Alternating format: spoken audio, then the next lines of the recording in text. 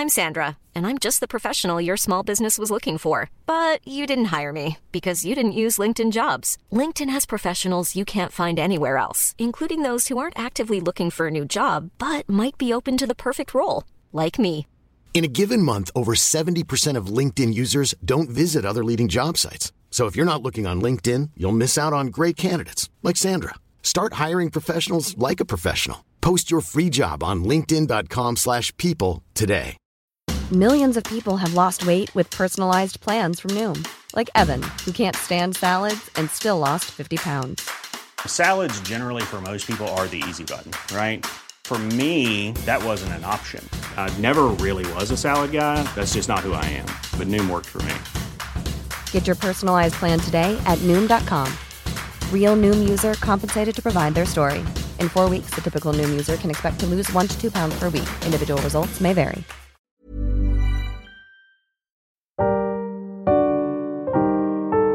Lafayette, we are here. The French history podcast for the American public by a Frenchman. Learn all about France's fascinating history. Its great characters like Charlemagne, Joan of Arc, Louis XIV, or Napoleon, but also the great events that marked France, Europe, and sometimes the whole world.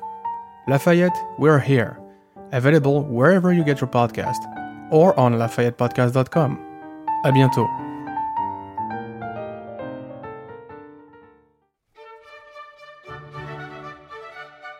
Hello and welcome to Past, the podcast about those who would never rule. I'm Veronica Fortune, and this week's episode is Edward the Black Prince, Part 1. This week, I'm going to give all the spoilers, but it's history, and we should already know most of them. You may think you've missed the first part a few times, but bear with me. To make a narrative of the Black Prince's life, I need to get a lot of smaller points out of the way first. Edward the Black Prince, oldest son of Edward III of England, died on the 8th of June, 1376. His death would put an end, at least temporarily, to his father's ambitions in France. While many Plantagenets would see half of France as their birthright, a king, in this case Richard of Bordeaux, in his minority is not the best option to lead an invading army. Edward III's dream was paused when his grandson, Richard II, and not his eldest son, the Black Prince, succeeded him. The elderly king dying a year later and leaving a minority in place, leading to the loss of continental gains, will be seen again in just 45 years with the early death of Henry V. That story will be coming. Two child kings, both seemingly mentally unwell when they reach their majority, leading to internal political conflict in such a short time, is an easy parallel to draw. Sadly for the Black Prince and his father, their plans would end with a groan. The Black Prince died of an unknown illness, possibly dysentery, leaving behind a 9-year-old son, Richard of Bordeaux, a grieving widow, and a broken-hearted father.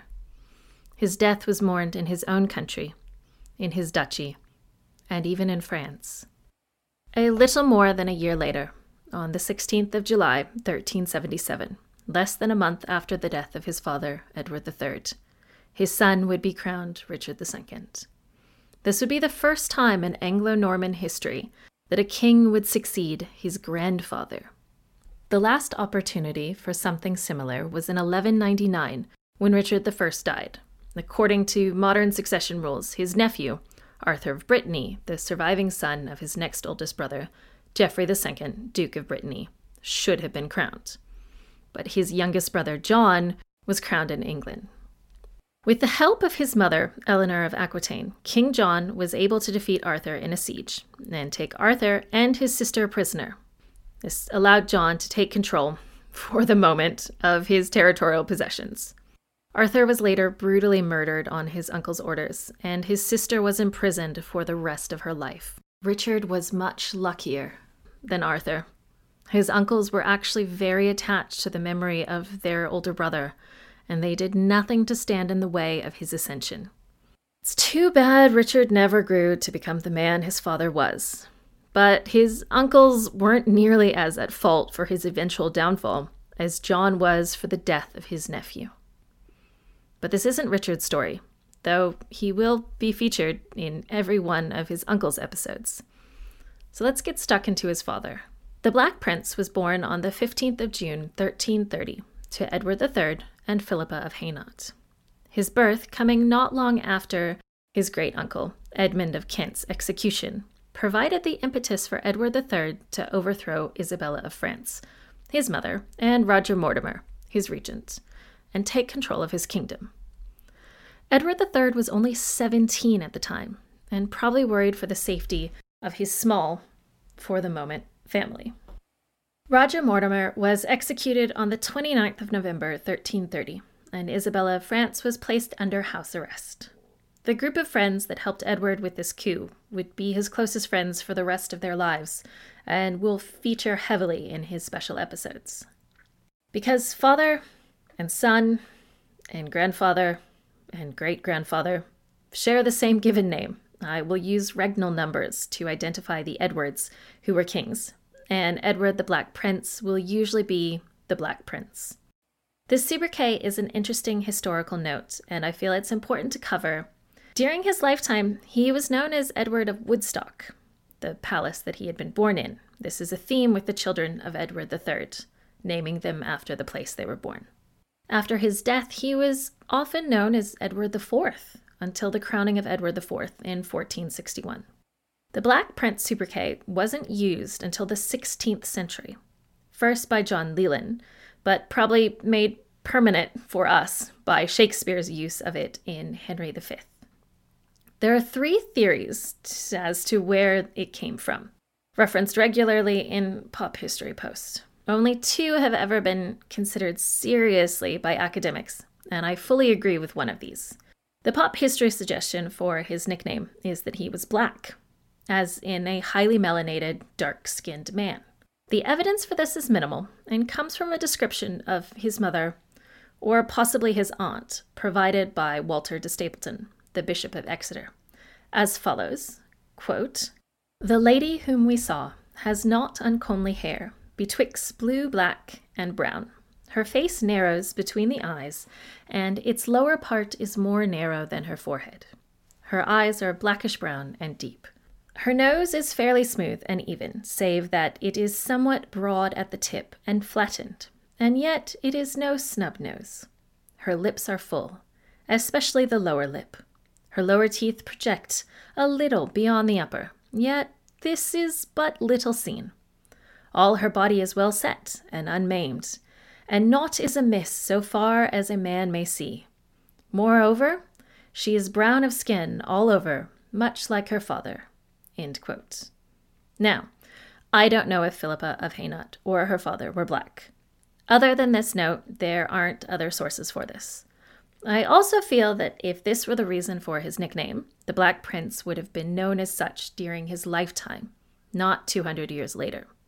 In addition, many contemporary or near-contemporary works of art show a man with light brown to dark blonde hair and fair skin. I'll put his Order of the Garter likeness on Twitter, Instagram, and Facebook. This was painted in the 1430s on the commission of William Bruges, who was alive during the end of Edward III's reign and all of Richard II's reign. I'm not saying there wasn't propaganda in the 14th century, but this seems to be the least likely reason. The second suggestion for this title is the Black Prince's supposed orchestration of a brutal massacre of more than 3,000 citizens of Limoges in September of 1370. The theory of this slaughter comes almost exclusively from Jean Froissart, a French-speaking court historian from Hainaut. It's important to note that at the time of the siege of Limoges, Froissart was no longer in the employ of the English, nor at the event. Froissart states that, quote, "It was a most melancholy business, for all ranks, ages, and sexes cast themselves on their knees before the prince, begging for mercy. But he was so inflamed with passion and revenge that he listened to none, but all were put to the sword. Upwards of 3,000 men, women, and children were put to death that day." End quote. This statement has been used to imply that the Black Prince was a bloodthirsty, horrible beast of a man who killed many unarmed civilians, which may have been true in other cases. However, modern historian Dr. Guilhem Pepin found a letter in the Black Prince's own hand in a Spanish archive. The Black Prince had written the letter to his sometimes friend and ally, Gaston Phoebus, Count of Foix. In the letter, the Black Prince refers to taking of 200 knights and other soldiers and the bishop of the city. Based on other sources, it is likely that only 300 people were killed in the siege, 100 soldiers and 200 civilians. I'm not suggesting 300 deaths isn't a tragedy, but it's nowhere near the massacre of 3,000. Michael Jones outlines in his book, The Black Prince, that it's likely Froissart didn't understand the layout of the city, which has two parts. The lower portion, the cité, was controlled by the bishop, who prior to this was one of the Black Prince's closest friends, and his son Richard's godfather. The upper portion, or chateau, was the commercial area, where most of the citizens lived. Only the lower portion of the city was attacked and sacked. Most of the citizens were killed by the French garrison due to the citizens' loyalty to the Black Prince. It's unlikely the French royal family and the population of France would have mourned for his passing if he had slaughtered more than 3,000 civilians. The final, and most likely reason for his nickname, is his armor and shield. It was black. The Black Prince chose his peace shield, the one he used for tournaments, after the Battle of Crécy. He borrowed the ostrich feather emblem used by his fallen opponent, John of Bohemia, sometimes called Jean of Luxembourg, who died surrounded by his loyal knights in a final charge, and placed 3 of these on a black background. When shield and armor are put together, it's easy to imagine trying to come up with a nickname that wasn't already taken, since Edward IV and Edward Prince of Wales were already taken. With his nickname out of the way, let's begin discussing his actual life. Not surprisingly, there's little known of his early life. Young boys were often raised with their mothers and sisters until their formal education began at 6. The Black Prince's oldest younger sisters, Isabella and Joan, were close in age to him and would likely have spent a great deal of time with him in their childhood. The Black Prince would likely have begun his formal education before any of his brothers were even born. Edward III wanted his oldest son to be raised to be a great military leader. He himself resented the Treaty of Edinburgh-Northampton that he had been forced to sign in 1328 at the age of 15. I'll save the details of this treaty for his episode. Edward III's plans for his son included beginning his leadership training early. Before his 3rd birthday, the Black Prince was invested with the Earldom of Chester, and in 1337 he was created Duke of Cornwall, the first dukedom in England. This dukedom is still invested in the Prince of Wales. 1337 was also the year that tension with France came to a head. As part of papal attempts to negotiate a truce between France and England, the Black Prince, accompanied by various nobles, escorted 2 cardinals acting as papal negotiators into the city to meet his father. And finally, in 1338, when the Black Prince was 8, while Edward III was in Flanders, campaigning, or trying to, against the French, he appointed his son Guardian of England, though a council would do the actual governing. Edward III wanted his son to participate early in the process of government. The Black Prince would serve in this role from July of 1338 to February of 1340. While Edward was on the continent, he attempted to arrange a marriage between his son and a daughter of his ally, John, Duke of Brabant. This came to nothing. It would actually be a very long time before the Black Prince married. Much that is known about the Black Prince's childhood is known in relation to his father, whom he would have grown up hearing stories about. Edward's victories in Scotland and France, including an amazing sea battle in 1340, would have lit his imagination. In addition to the Black Prince's 1338 to 1340 service as guardian, he would act as such twice more, again for a short period in 1340, and from October 1342 to March 1343.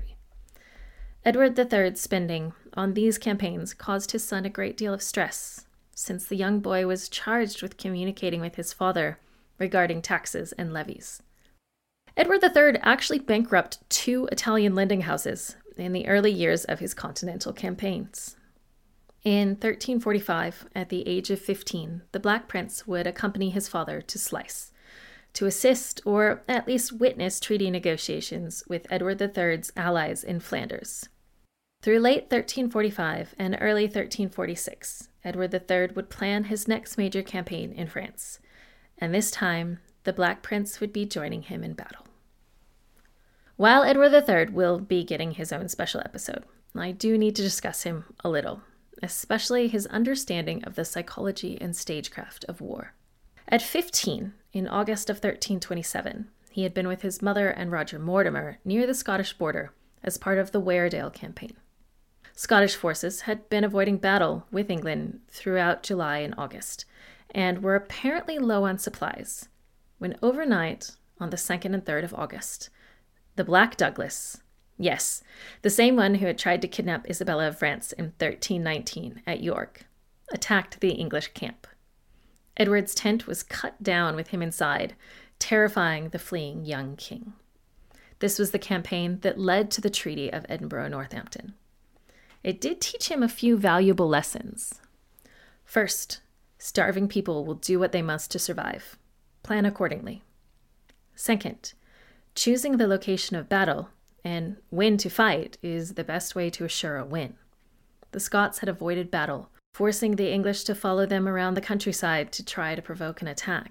Third, knowledge of the geographical area where the battle will occur is priceless.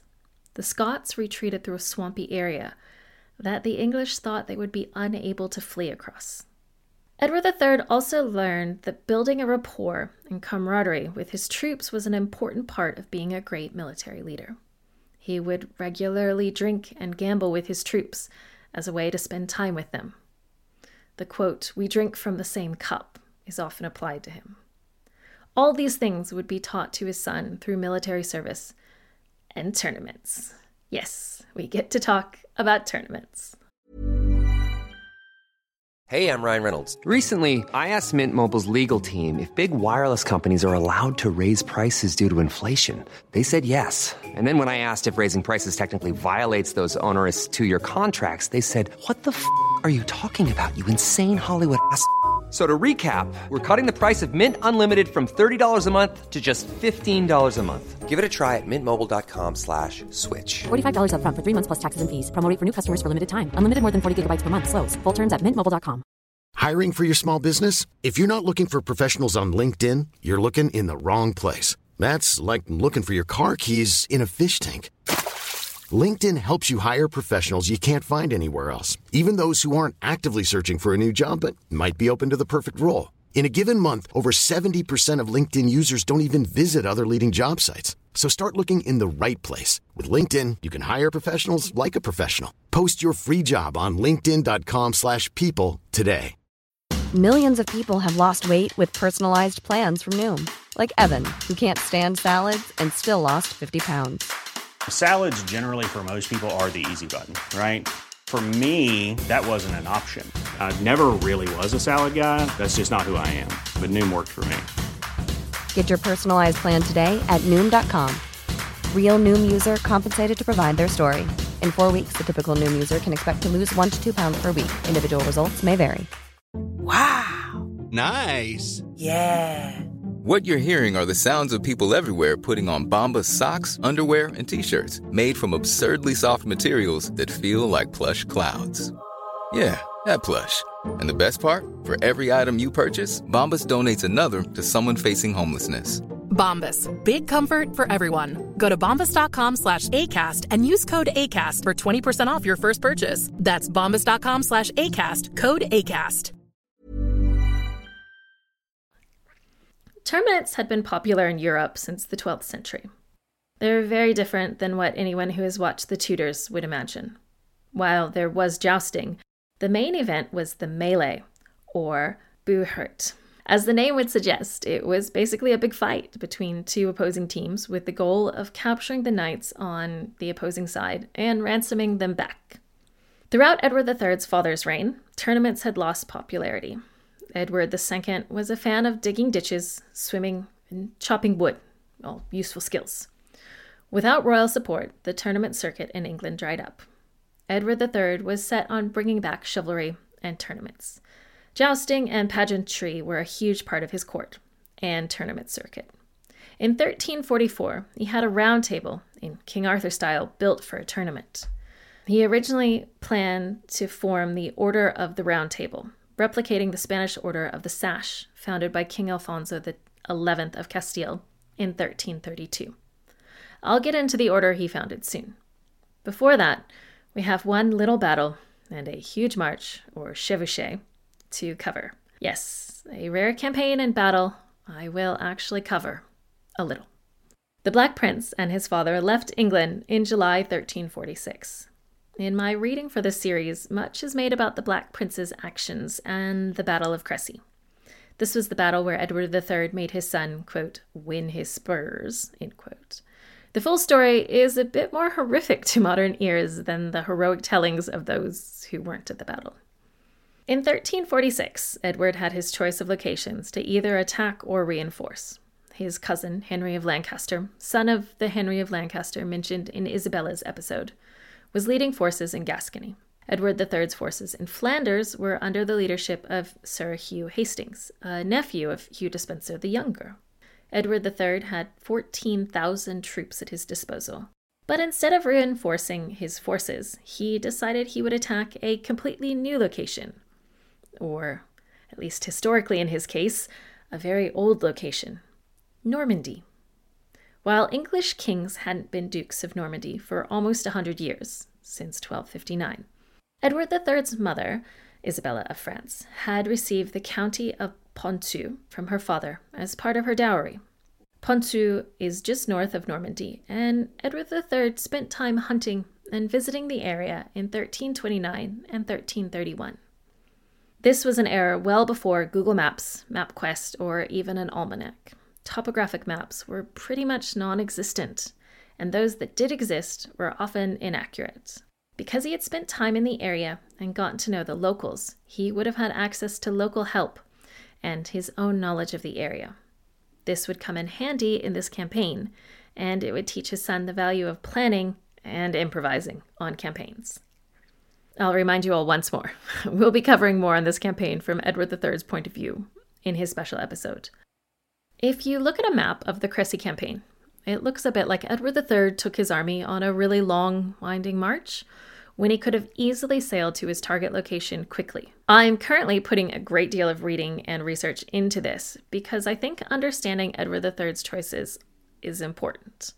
Try to remember that the focus of this episode is the Black Prince and what he's seeing and learning. I will be including a map of this campaign on Facebook. Please take a look if you're not familiar with this area of the world. It will help explain why this march took so long. Edward III assigned the Black Prince to the vanguard. The young man would be assisted by two of his father's most trusted lieutenants. While on campaign, the Black Prince would learn all his father had to teach, and what he had to teach was the stuff of legend. Upon landing on the 12th of July, 1346, at Saint-Vaast-la-Hauge, Edward III fell face first into the sand. Instead of being embarrassed, he supposedly stood up and claimed it was a sign that the land of France was welcoming him. It was only one of many examples of his showmanship. Not long after arriving, Edward III knighted his son. Having a king knight a future king is an important rite of passage, as I mentioned in relation to Henry II in Matilda's episodes. On this campaign, Edward III and his army would be taking a Roman approach to conquering territories. Those who surrendered without a fight would be treated well and protected. Those who fought would be treated without mercy. Edward III was fighting in France on the claim that it was his country. These people were his subjects. From the 12th to the 26th of July, the army marched, not in a straight line, to Caen. The Black Prince would lead the siege of the city. The city and its castle fell easily. Edward III had instilled chivalry into his leaders. This would see the French leadership of Caen protected. While we often think of men opening doors for women or courtly love when chivalry is discussed, it was actually more relevant on the battlefield. Knights, nobles, kings, and those who surrender should be taken prisoner. Ransom was demanded for those who could pay, and think of it from a logical way. You don't kill your hostage, but you get money that you can use to pay more soldiers to fight against your enemy. He's also out of action while you're holding him hostage. There are times these rules are dropped on the battlefield, when certain battle flags are shown. The Oriflamme for the French and the Dragon Banner for the English would be the best examples. No quarter would be given when these are flown. It's to stop people being distracted by taking hostages. The Count of Eu, Raoul de Brienne, the French commander of the castle, was almost killed in the final assault. He was probably very grateful for Edward III's teachings. One of the Black Prince's lieutenants was waved down by Raoul, who put him under protection as a hostage. Hostages were valuable war prizes and often taken towards the end of battles. After taking Caen, Edward III and his army started marching towards Rouen. Philip VI finally responded by rushing to Rouen, thinking he was predicting Edward III's move. Instead, as possibly planned, Edward III led his troops south along the Seine towards Paris, or at least that's what he wanted Philip to think. It's great only having one Philip in this episode. He sent the Black Prince to raid the rural areas and outer suburbs of Paris, while his engineers quickly and quietly repaired a bridge at Poissy. The French troops shadowing the English forces from the opposite side of the Seine were surprised with the appearance of English troops. The Black Prince was about to see one of his father's greatest pieces of military theater. His father was moving north towards the Somme, with French troops coming up from Rouen behind him. The smaller French forces on the north bank of the Somme had again burnt all the bridges to prevent the English from crossing. Edward was about to teach his son the importance of both showmanship and planning in adversarial situations.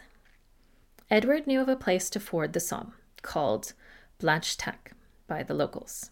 Edward may have known about this from his earlier visits, or he may have heard about it earlier in his march. Blanchetaque was a sandstone crossing that was passable at low tide. On the morning of the 24th of August, he led his troops to the water's edge. French troops were waiting across the river from them, but didn't seem to know that there was a crossing at this point. Edward had likely shared this information with only his son and his leading lieutenants. He sent his most trusted knights across first. His timing was perfect. The tide was out, but about to turn and start coming in. A group of mounted archers followed the knights in and started firing at the French troops, who scattered. The Black Prince and the rest of the army followed. Chroniclers and soldiers were impressed by his theater. Edward's timing was quite perfect. The French troops that were following them were unable to cross due to the rising tide. The French hadn't thought that Edward and his troops could cross the Somme, and hadn't prepared the countryside around it for his presence, allowing him and his troops to loot for food and supplies. While the Black Prince hadn't been leading, he was learning. At only 16 and on his first military campaign, he was watching a great military mind. Edward III had even brought early guns, mainly for their novelty factor and the loud noises they make, but really, guns in 1346. While the route the army was taking may not have been ideal, the art of chevauchée, if I can call it an art, is something the Black Prince would learn well, and used to brutal effect in his later campaigns.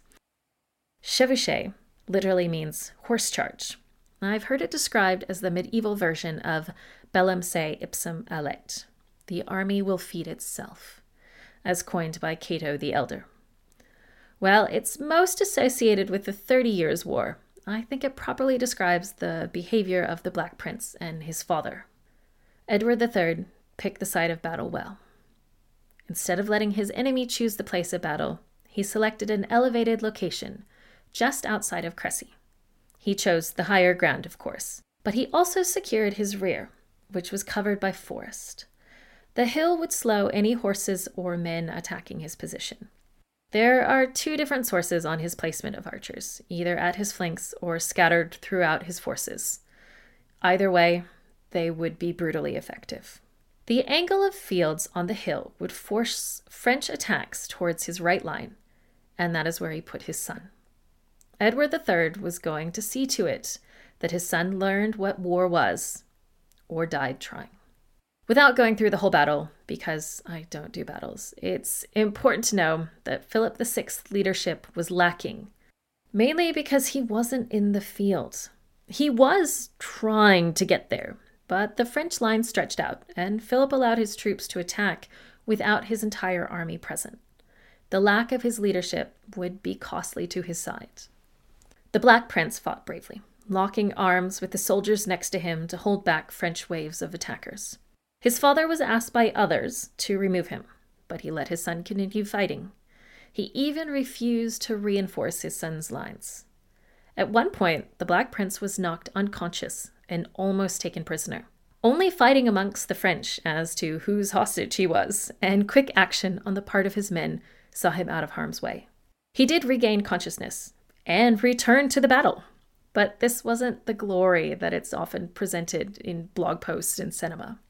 Thankfully, there are sources, including those compiled by Dr. Michael Livingston, who searched through the primary sources and tells a story that isn't all glory.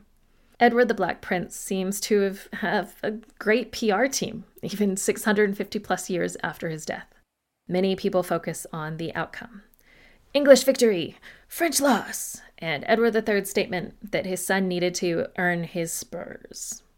Really, this was almost the worst outcome. An unconscious prince is a great hostage. As we'll see next week, royalty is worth a lot. The battle could still have been won, even if Edward III had moved his son to a safer position. Putting 16-year-olds in the middle of a battle is usually not recommended, but the Black Prince did show courage. Edward III's risking of his son to teach him a lesson was bordering on foolhardy. Yes, the Black Prince earned his spurs, but only luck and a few quick-thinking soldiers kept him alive.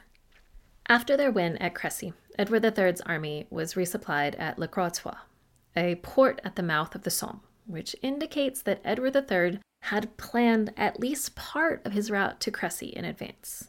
The Black Prince continued to loot the countryside. Remember, those that stood against the king were free game. They continued traveling north, reaching Calais on the 4th of September. At the same time, Philip VI, sort of threw in the towel. He disbanded his army to save money. He didn't seem to realize that Edward III was not done with his country. The siege of Calais would last for almost a year. Philip did reform his army, but would begin struggling with troop numbers for reasons we'll learn about in the next episode. Edward III and his troops were assisted by French turncoats, and the city would fall on the 3rd of August, 1347. Calais would remain an English-held territory until the reign of Mary I in 1558. The Black Prince was present throughout the siege. He spent time looting for supplies in the local area. After the fall of Calais, the Truce of Calais was signed between Edward III and Philip VI. It originally ran for 9 months, from September 1347 to July 1348. It would be extended multiple times until it was allowed to expire in 1355. After returning to England from Calais in 1347, Edward III finally founded his chivalric order, the Order of the Garter, in 1348. Now, quickly, there are a few dates listed for the founding, but I think the 1348 date to be most likely. The complete peerage states it was founded in April of 1344, 2 years before the Crécy campaign even began. 1334 was also the year that Edward built his round table, with 300 knights. I think founding 2 chivalric orders in 1 year would be a bit ambitious, even for an ambitious king like Edward III.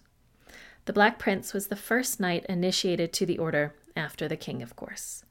After more than a year overseas, learning how to lead men, almost being captured, and all the deprivation that comes from being on campaign, the pomp and honor around the order would have been a great reward. I'll be taking a break here.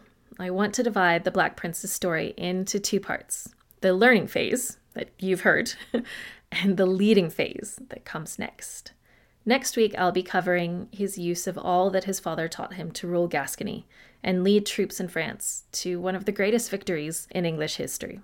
Because he is the first past to predecease the king for whom he was the heir apparent, the end of his story will be slightly more heartbreaking, so do be ready for that. I would like to welcome my second patron. Thank you, Krista. I really hope over the coming months we can build a community on both Patreon and social media. I love hearing listeners' thoughts and feedback. Please don't be shy. I can't be on at all times, but I will respond as often as I can. Please join me next week. Thank you for listening to Past. I can be found on Twitter, Facebook, and Instagram at PastPod. That's PASSEDPOD. Please feel free to email me at pastpod@gmail.com. I have a Patreon that can be found at patreon.com/pastpod.